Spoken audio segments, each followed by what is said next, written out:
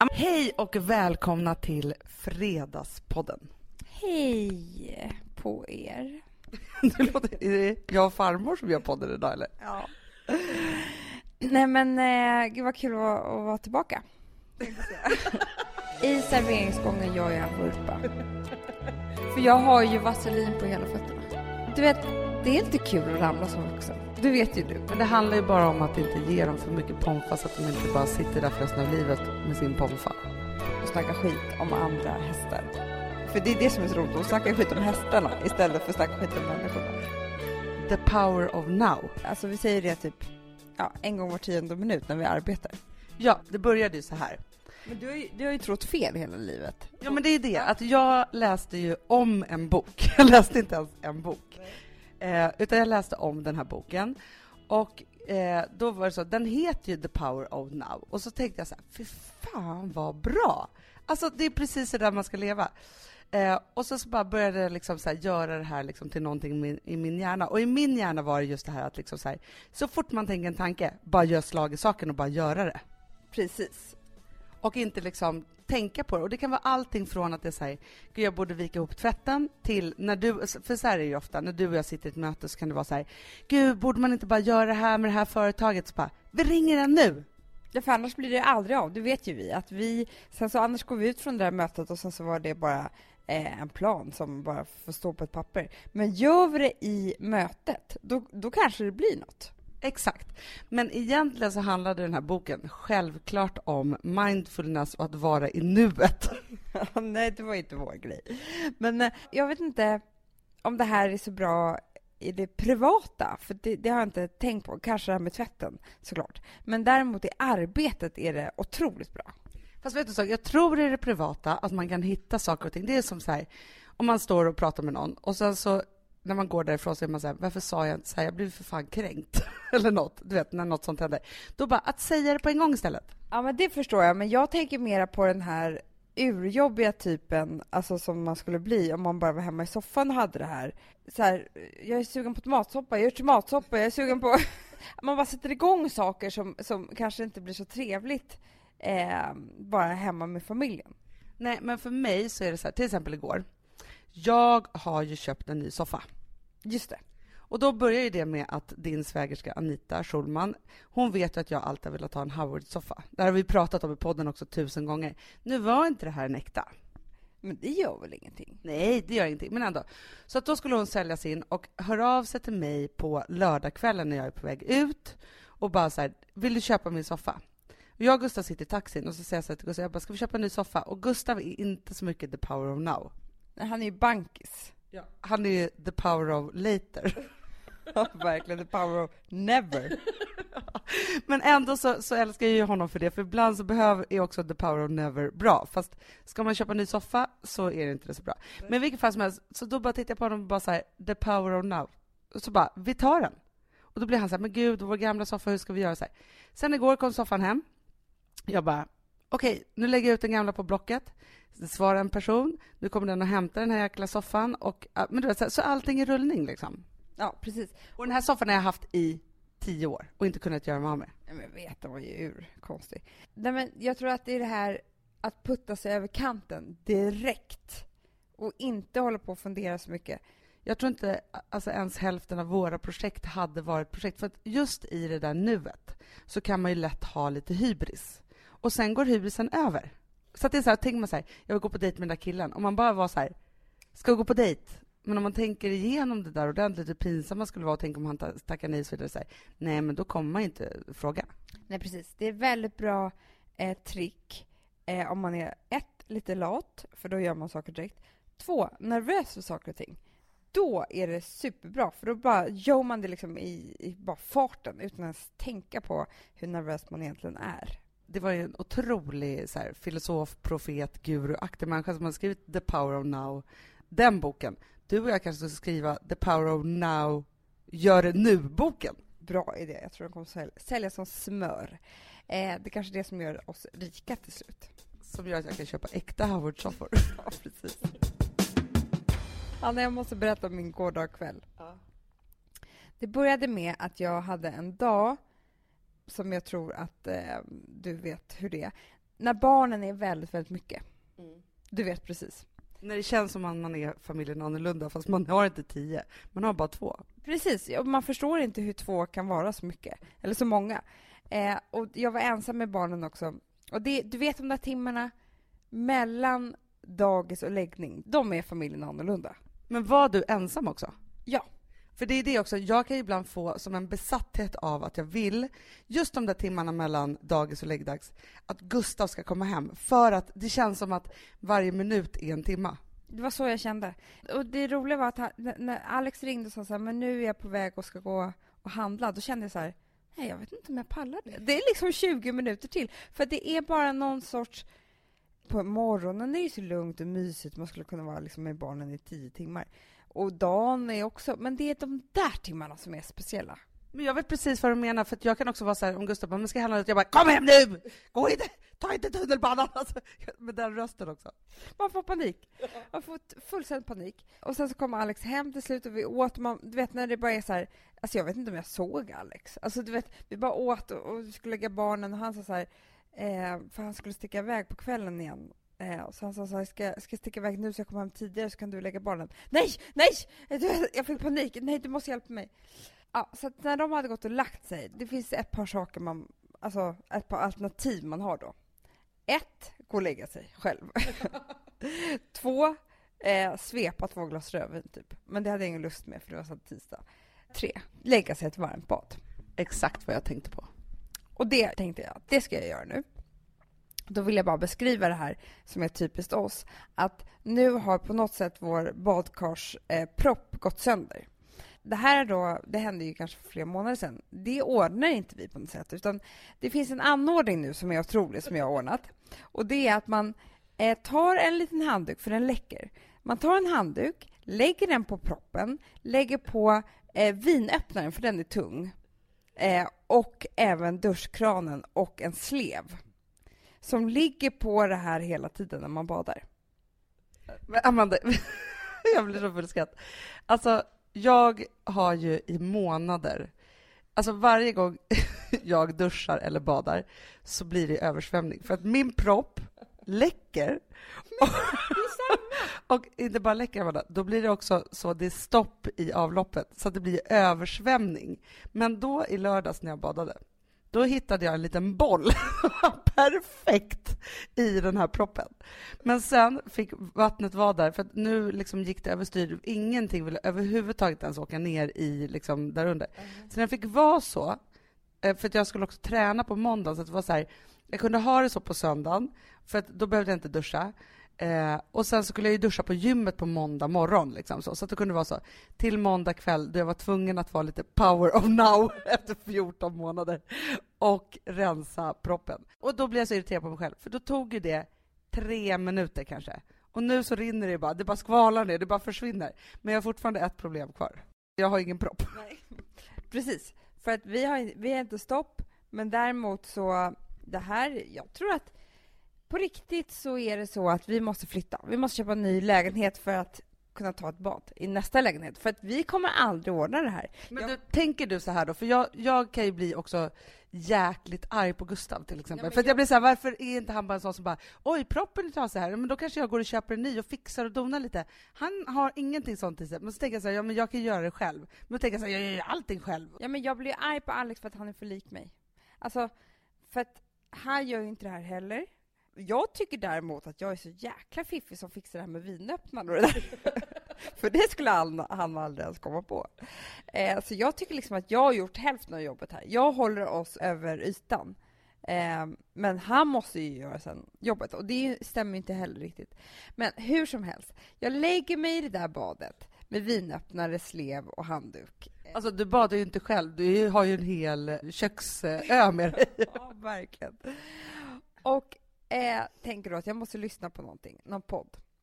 Så att jag sätter på P3 Dokumentär och lyssnar på Helénemordet. Amanda, det kanske är det värsta du har gjort mot dig själv. Men det är inte mänskligt, Anna.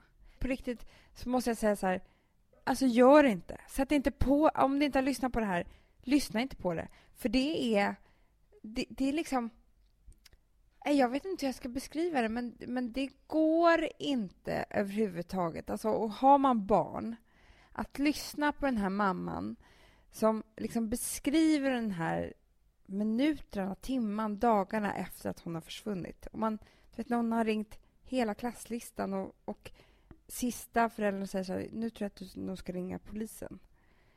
Okej, jag kanske gör det. Och sen så är det allt det här sätts igång. Och hur då sen polisen kommer och hon har hittat sig en plastsäck. Och det värsta är, Hanna, att man då hon har ju blivit utsatt för väldigt grovt våld och blivit våldtagen, 10-årig flicka.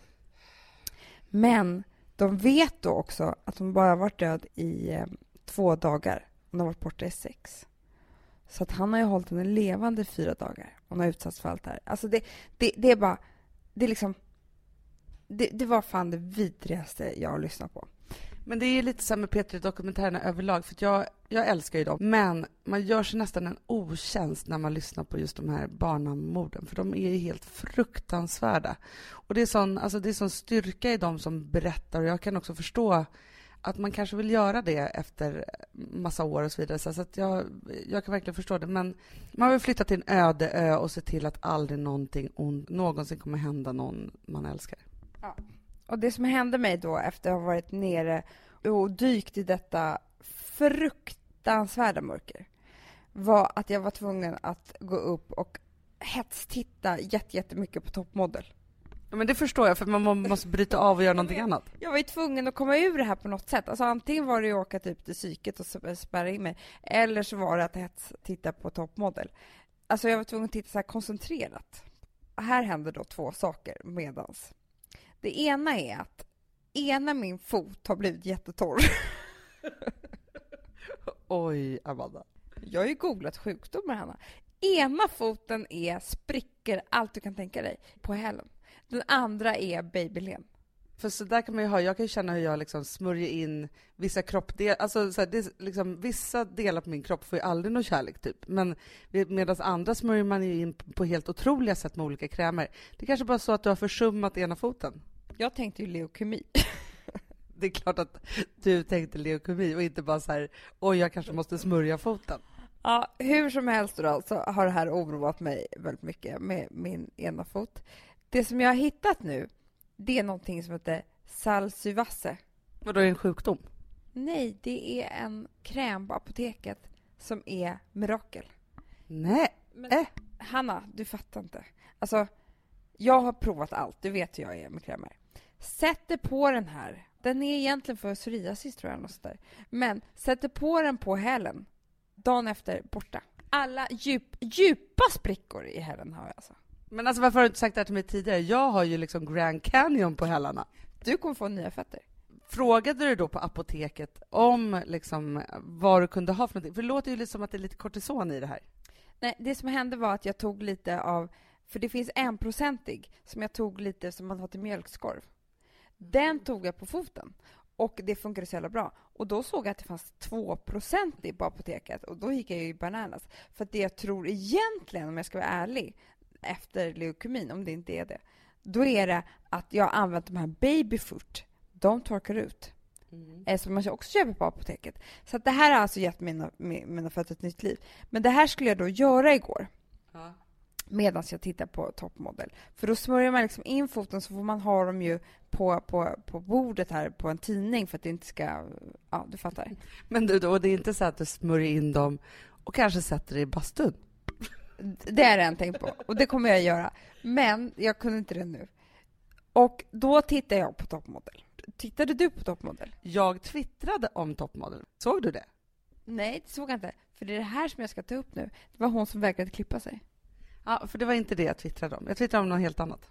Det var ju då en tjej som hade jättelångt hår och så kom de till det här momentet då liksom stylist Jonas, eller vad han nu heter, ska välja frisyr till alla de här tjejerna, och det blir alltid någon som gråter.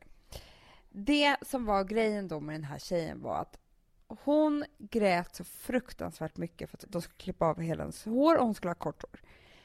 Och det hon sa, och nu kan man ju tycka så här att hon är världens töntigaste tjej, och det slutar faktiskt med att hon drog och åkte därifrån och inte ville vara med längre för att hon skulle ha kort hår. Men det jag kände när jag tittade på det här var att det här var på riktigt för henne, och det var det som var så hemskt. För det hon sa hela tiden var så här: jag kommer aldrig få någon kille. Men jag tänkte också på det. Men tänkte du på en annan sak också? För det innan, för de pratade om att de önskade att det skulle vara Gör om mig imorgon och hit och dit och så här. Den som var absolut gladast och mest förväntansfull inför denna Gör om mig, det var ju hon, Amanda. Det var det, ja. Men hon var så här, jag gör om mig, gör om mig, gör om. De höll på med någon sån dans, de höll på så hela tiden. Och hon var så himla glad, och så kom hon dit och så blev de så här. Men jag tänkte också på det där med att, för hon bara så här, jag tror inte att det ska vara en kille, det kommer aldrig hända, och var liksom väldigt så här. Alltså jag kan ju förstå den skräcken, samtidigt som jag kan tycka att det är hemskt. Ja, men det var ju på riktigt. För henne. Sen så kan man ju tycka att så kan man inte tro att det är.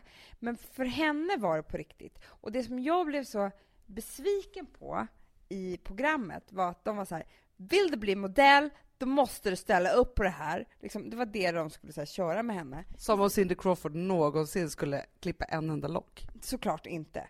Varför var det ingen som satte sig ner med henne och berättade hur det är det här med killar och alltså så här, att det var så jävla fel fokus. Men vet du vad jag tänkte på? För att det var ju hon frisör Corinne, och sen så var det Jonas och så här. Och hon försökte lite, och då tänkte jag så här, när de satte sig ner tänkte jag så här, nu kommer hon vända det här med henne. Men det fanns ju ingen person som hon litade på, och allra minst stylist Jonas. För det måste man ju ändå säga om Jay i riktiga toppmodell, eller riktiga, men amerikanska. Han har ju också en värme. Ja. Och det är det inte finns. För jag kan känna också så här, när man är 16-17 år, jag vet inte hur gamla de är, 19 kanske, då är man ju jätteung. Det som man skulle velat prata med henne om, eller så här, jag hade önskat i alla fall, det hade räckt om de hade hittat en mellanväg verkligen. Och sen så också pratat med henne om att säga så här, men vänta, du är ju världens snyggaste tjej, det är ju därför du är här. Det kommer aldrig vara så att om du har långt eller kort hår att någon kille kommer välja dig. Det där vet ju jag så här, när man gick i skolan, så kunde det ju vara så att den där gängledaren i klassen som kunde slå i alla, det kommer jag aldrig glömma. Vi hade en sån. Och hon, när vi typ gick i sexan, nu var vi mycket yngre, men hon satte liksom en grej om att det var så fruktansvärt äckligt att man skulle få mens. Nej. Ja, men det var så här, då var man så jävla äcklig, och det var så hemskt, och det var så si och så här. Så att grejen är att jag hade som ångest för att få mens. Så när jag fick det då 12 år gammal, då började jag ju gråta. Ja, men gud vad hemskt. Men sen kom det ju fram att alla tjejerna i klassen hade fått mens, och hon var ju den som hade fått först.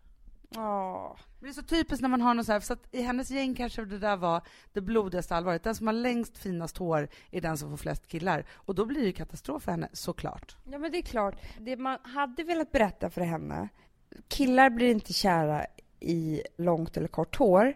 Och de som blir det, de ska du ändå inte vara ihop med. Nej, jag har ju haft jättekort hår. Ja. Jättelänge. Ja. Jag drömmer ju om kort hår varje dag. Jag har också haft kort hår några gånger. Det har för sig varit väldigt misslyckat, men jag har ändå försökt mig på det. Precis, men jag har ju haft mohikanfrisyr. Och det brukar jag ju säga så här, när jag hade som kortast hår var jag ihop med de tuffaste killarna.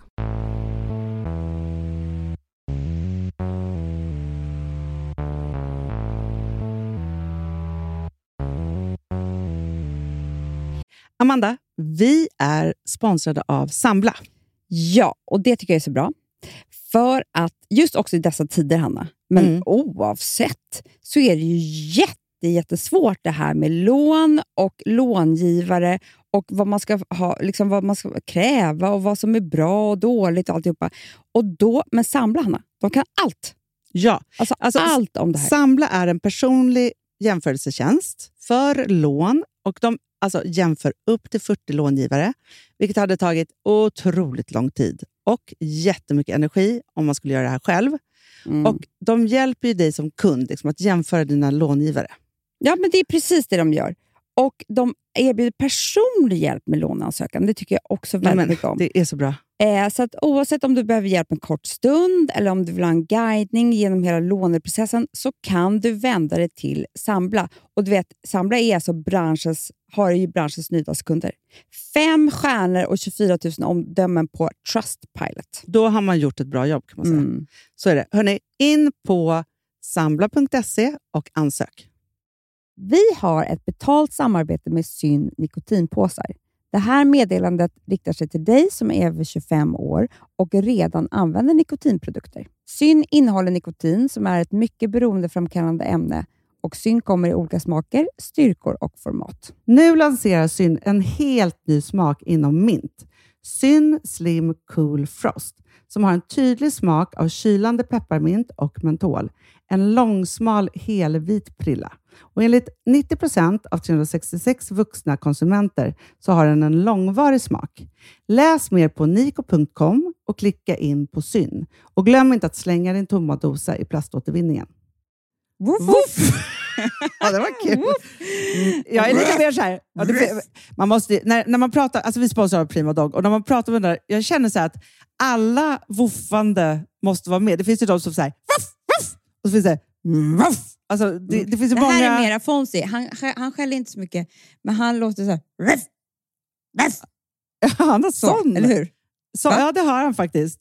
Får jag säga, jag skickade ett klipp till dig. Contemporary dance med hund. Du, det är så Fonzie dansar när han får Prima Dog-mat. För att, Ja. vet du varför? Den är så snäll mot magen. Han får en helt bekymmersfri vardag. För du vet, magen, den måste man ta hand om. Verkligen. Nej, men så här, och Prima Dog har ju torrfoder, våtfoder, godis och tugg i sortimentet. Alltså tugg är som de skulle hålla på att tugga på. Det är Fonzies favorit faktiskt. Tugget. Ja, men han har ju också börjat älska våtfoder. Mm-hmm. Det skulle jag också kanske tycka var gott. Ja, men jag förstår honom faktiskt. Men det är alltså vetefria produkter med mycket kött. Och det är det som jag tror är så bra. Produkterna finns ju online, i välsorterade djuraffärer och i dagligvaruhandeln. Alltså jag skulle vilja att du och Fonzie lär er contemporary dans. Det var ju som agility fast med dans. Ja, vi ska göra det. Jag tror att Prima Dog kommer vilja ha oss som ansiktet utåt. Ja, men det är det jag känner. Reklamfilm. Ni dansar er fram till... Alltså för deras, jag älskar ju deras liksom tagline, och det är Taste of Nordic Happiness. Och liksom, då måste dansen vara med. Ni kan gå in och läsa mer på primadog.se och snart se mig och Fonzie i en dans på en skärm nära er. Underbart.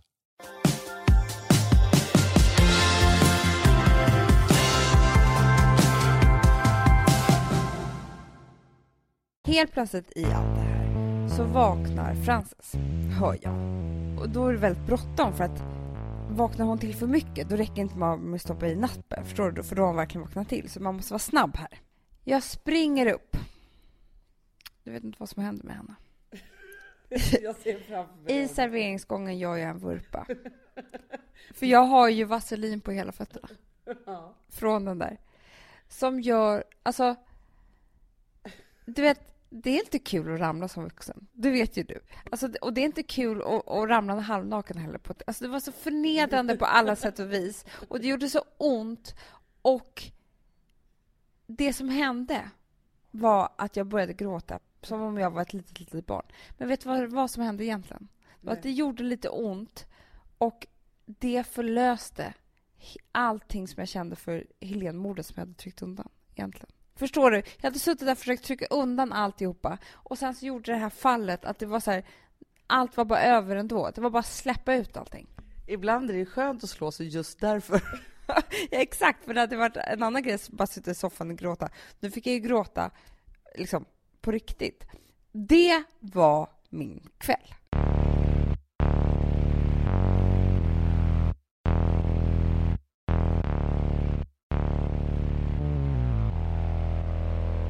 Jag går ju på ett gym. Det är människor där som inte bara liksom tränar lite, utan det här är människor som lever med träningen. De lever för träningen. Bodybuilders eller? Exakt. Killarna kan knappt gå. De har inte gympadojor. Nej, men de skulle aldrig springa och så, utan de bara lyfter jättetunga saker. Först är det de killarna, och de är så jäkla snälla. Ja. De har så mycket tatuering och bara tja. Är det anabola och sånt där inblandat? Jag har inte sett något. Men nej, det tror jag inte. Men de är så här, de går omkring och så har de så här gymjeans och så någonting, och så ofta så här kedjor som rasslar som hänger runt midjan för att allt ska vara ännu tyngre. Och så går de alltid och dricker någon otrolig proteindrink eller någonting sånt. Aha. Sen har vi några andra killar som är så spänstiga. De är som gymnaster. När de gör såna här burpees eller vad det heter, så här lyfter upp sig själv, då är det också rätt ut med benen som att de ska vara med i OS. Men gud. Otroliga människor. Och sen så har vi några tjejer som tränar där. Aha. Och de är bodybuilders typ. Aha. Och så finns det ett litet tjejomklädningsrum med så här 2 duschar, man är väldigt nära varandra. För jag tänker så när man går på Sats eller något sånt där, som jag har gått på jättemycket av, fortfarande kort på av någon konstig anledning. Då är det så att man går på något pass, man pratar inte med någon, utan alla liksom vaktar lite på sig själva. Visst, man så här tisslar och tasslar kanske med någon kompis och så, men det liksom finns inget naturligt häng. Nej. Medan i omklädningsrummet här, alltså vi snackar på ett sätt. Jag håller på att få nya kompisar. Om vad?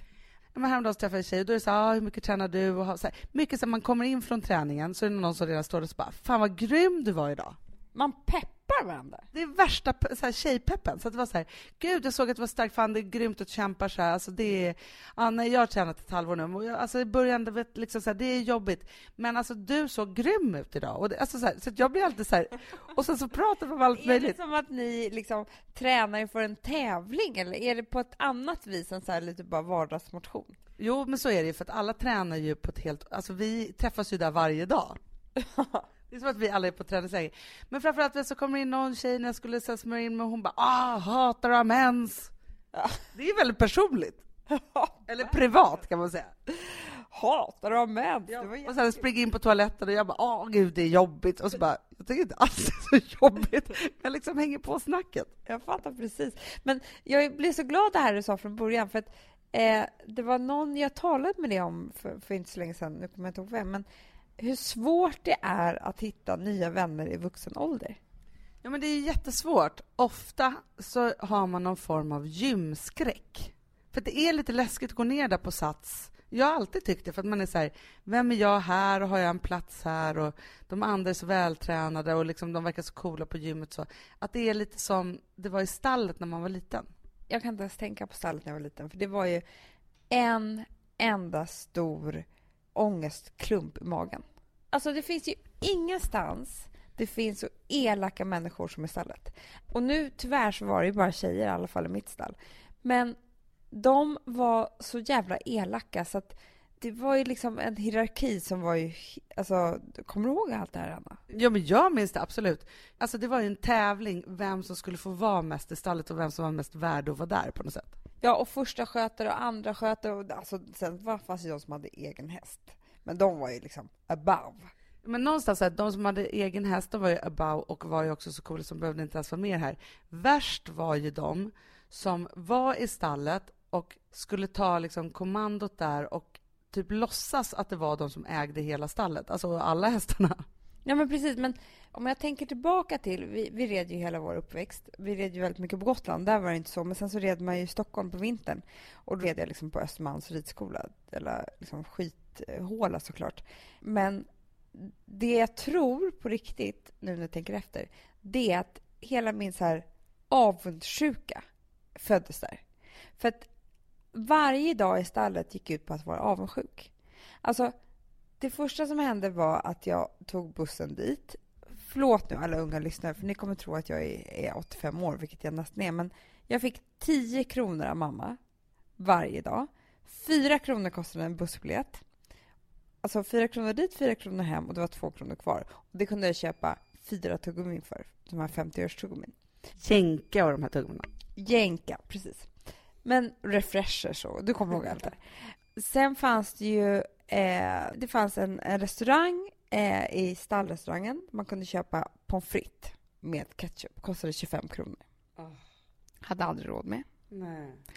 En toast kanske man vill köpa ibland också. Den var jättedyr, Hanna. Den kostade 45 med pommes frites. Sen fanns det ju Coca-Cola och chokladboll. Kunde inte heller köpa. Och jag kunde ju bara ha de här jävla 2 tuggummina. Vet du hur hungrig jag var? Alltså jag var Det var ju alltid också så det finns ju inget ställe på jordklotet som det är så kallt i heller. Det var jättekallt. Det var iskallt. Man ville egentligen bara sitta in i den där restaurangen och äta goda grejer. Liksom. Istället så var man ute i kylan och tugga tuggummi. Så dels var det alla de som hade råd med maten.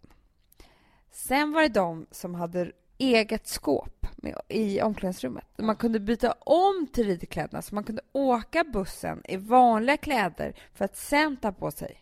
Kommer du ihåg dem? Ja, men jag vet precis. Alltså fortfarande finns ju det här kvar, för att Rosa red ju här för någon termin sedan. Och hela hennes grej var ju att hon ville typ sluta för hon inte hade eget skåp. Ja, men det var ju så. Och sen så var det ju det här då med egen häst och första, andra skötare och hit och dit. Så jag var ju tredje skötare på en hela liksom, jättesur häst som egentligen bara sparkade bakut. Så man vågade knappt gå in. Och så var man så rädd för de här äldre tjejerna. Men det som hände mig var att när jag var kanske så här 22 så ville jag börja rida igen och gick till samma ridskola. Grejen var att det var ju samma tjejer som var kvar där. Och de hade ju inte lämnat de här. Och det konstiga var att jag blev ju 11 år igen. Jag blev så blyg och rädd och trodde att jag inte hade råd med pommes frites. Men det är precis det som händer. Men det är också de här alla hierarkier, eller vad man ska säga, så här, som man är med om när man är liten. Hamnar man där igen så sjunker man ju direkt in i den där rollen. Alltså, det spelar ingen roll om man liksom är, tror jag, så här, har blivit vd på ett stort företag. När man träffar sina gamla klasskompisar, då blir man den där nörden eller vem man nu var. Ja, men du sa en sån klok grej häromdagen.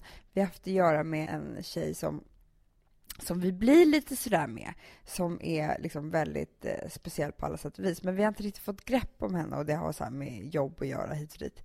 Och sen så bara hände någonting och då sa du till mig, det här var förra veckan, men Amanda, hon är ju bara en av de där dumma tjejerna i stallet.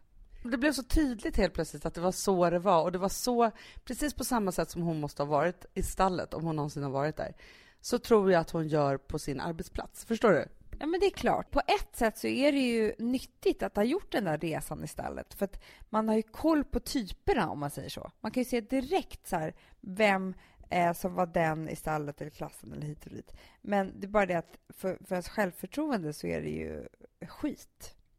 Ja, men det är det. Och det var ju också så himla krävande, för man var ju där i stallet och sen så var man liksom aldrig riktigt nog. För också så här, de där tjejerna som också ska vara så här, med när man rider och så här, så man behöver ju vara lite tuff liksom med hästarna och så, för det är ändå stora djur. Och det var ju liksom förknippat också med det, att liksom få liksom vara med i det där. Men jag måste ju säga så här, min lyckosammaste tid i stallet var ändå när jag, på grund av att jag faktiskt var ganska duktig, fick genom min liksom ridlärare som jag hade i Enskede ridskola, så fick jag få den som skulle tävla Heartbreaker. Kommer du ihåg hästen Heartbreaker? Oh my god. Och det var ju liksom ändå lite fantastiskt, för det var ju också det, ridskollärarna, de var ju liksom gudarna. För de kunde ju också ge en liksom fri biljett. Ja, men oftast de var bitchar också. Såklart att de var.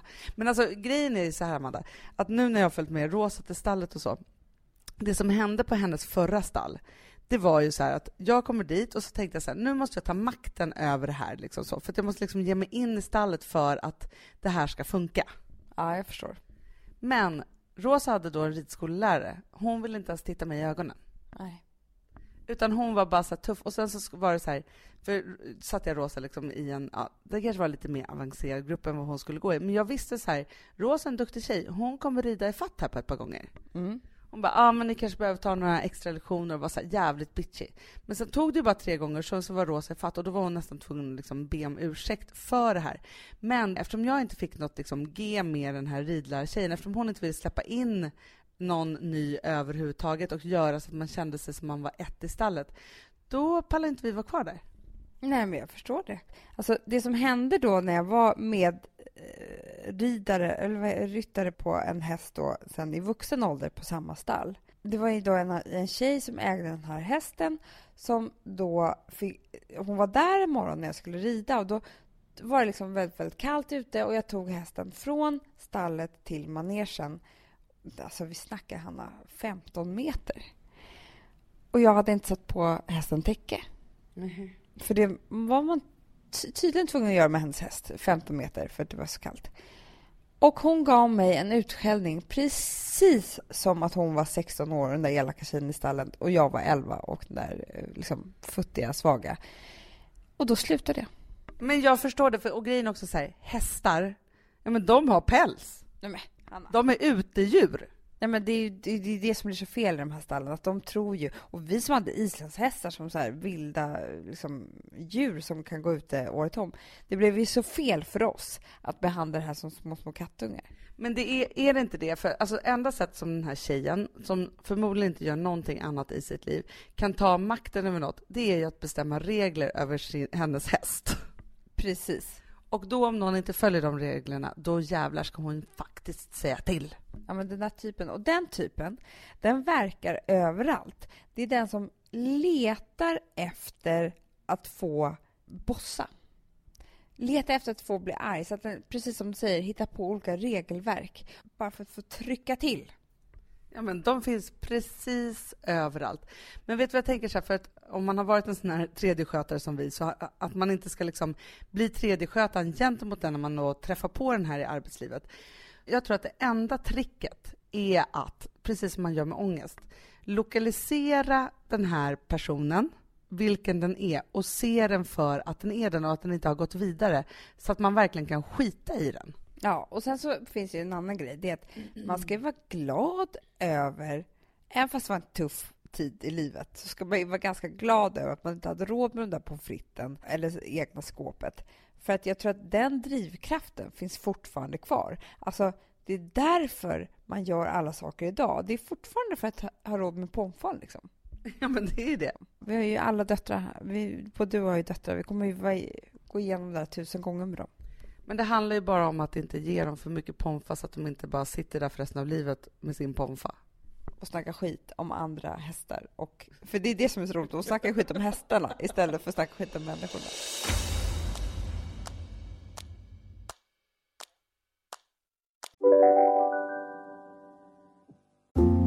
Du vet väl att du kan försäkra din hund eller katt hos Trygg-Hansa? Då får du till exempel hjälp med veterinärkostnaderna om din vän blir sjuk eller skadar sig. Läs mer på trygghansa.se och skaffa en riktigt bra djurförsäkring. Trygg-Hansa, trygghet för livet. Dåliga vibrationer är att skära av sig tummen i köket. Ja! Bra vibrationer är att du har en tumme till och kan scrolla vidare. Få bra vibrationer med Vimla. Mobiloperatören med Sveriges nöjdaste kunder enligt SKI. Om en så vidde på väg till dig för att du råkar ljuga från kollega om att du också hade en, och innan du visste ordet av bjöd du hem kollegan på middag och... Då finns det flera smarta sätt att beställa hem din sous vide på. Som till våra paketboxar till exempel. Hälsningar PostNord. Ja, men jag tänkte på det att nu när jag håller på att göra mig av med den här soffan, hur viktigt ibland det är att göra sig av med gamla grejer. Det tror jag verkligen på. Men för den här soffan köpte jag typ när jag väntade Rosa. Aha. Det sitter så mycket skit i den här jävla soffan. Alltså rent känslomässigt på något sätt. Jag har suttit i den där soffan och gråtit. Jag har, alltså, det är så mycket saker som har hänt i den där konstiga soffan. Så jag kände liksom, som nu när den ska bli hämtad idag, så kändes det som en sån oerhört stor befrielse att jag nu blir av med den här jävla soffan. Och det handlar inte om, så jag har inte kunnat göra mig av med den heller, för att jag har tänkt att jag skulle hitta en lika stor och den var så bra och jag ändå köpt den för massa pengar en gång i tiden, bla bla bla. Så. Men det är nu som att jag begraver en hel era. Gud vad skönt. Alltså jag tänker bara på alla jular som sitter i den här soffan. Fruktansvärt! Bort med dem liksom. Men alltså, jag och Alex kom ju från varsin relation när vi blev tillsammans. Där vi liksom bodde ihop med de här människorna. Och vi bara träffades ju och så här blev blixtkära i någon lite så här ungkarlslya som Alex hade bott i några veckor. Och sen så bestämde vi oss för att vi åker inte hämta våra gamla saker hos de här gamla människorna som vi hade varit ihop med. Jag skulle hämta några saker av det jag hade kvar. Jag tänkte ändå, jag måste ju liksom kläder och så vidare. Det som hände var att, det var kanske inte så mycket kläder, men det var lite andra saker. Var att jag åkte upp till den där lägenheten, fyllde en hel bil, var nygravid, mådde illa och det var bara så jävla ångest alltihop att ta alla de där sakerna därifrån. Åker hem till Alex och bara gråter för att allting var så konstigt. Kommer ut nästa morgon och det var ett inbrott i bilen och allt var försvunnet. Och det var sån skön känsla, för att jag vet nu att allting som vi har i det här hemmet har vi skaffat själva i en härlig tid. Men det är underbart, för någonstans så tror jag att man ska inte underskatta det som sitter i väggarna, brukar jag säga. Alltså jag kan ju komma in i en lägenhet och bara känna så här, här har varit för mycket bråk. Eller, alltså man känner verkligen så här starka känslor. Och så tror jag att det måste varit för er alla att sitta i den här soffan. Ja, men jag tror verkligen det. Och det som du säger, alltså, ibland måste man bara rensa upp. Ta bort gamla, alltså minnena sitter ju kvar där. Usch. Nej, men så jag vill bara säga det.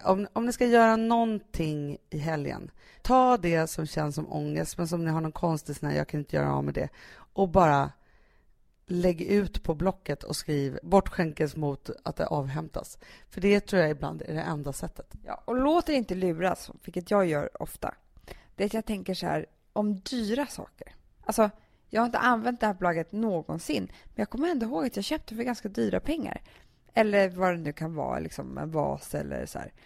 Att man därför behåller det. Skit i det. Det har inget värde ändå. Ta bort det. Och vet du att du har en kompis som tycker om någonting som du har, som du inte bryr dig sig om så mycket mer än dig själv, ge bort den till den. Den skulle bli urglad. Ja, men det är klart. Precis. Det kanske mår bättre i ett annat hem. Exakt. Det får väl vara slutorden för den här fredagspodden. Ha nu en underbar helg. Rensa. Tänk på alla gamla elaka stallkompisar och skratta åt dem. Gå och köp en pommes frites om ni har råd med det. Och köp salicylvasse om ni har Grand Canyon på fötterna. Men inte om ni har en endaste grej som kan göra att ni måste springa upp hastigt så att ni gör en vurpa hemma. Precis. Och ta hand om er. Verkligen. Och vi finns tills nästa vecka, så finns ju vi på våra bloggar. Och glöm inte bort att titta på vårt program om ni inte har gjort det. Första avsnittet ligger ju ute sen i onsdags. Mycket skojigt. Så nu kommer ju liksom, nu finns det ju webb-tv och vi finns på bloggarna, vi finns på Twitter, vi finns på Instagram. Ja, så att man kan egentligen, om man vill, frossa oss så mycket som vill. Se oss som era stall pommes frites, för vi är gratis. Kör hårt. Hej då!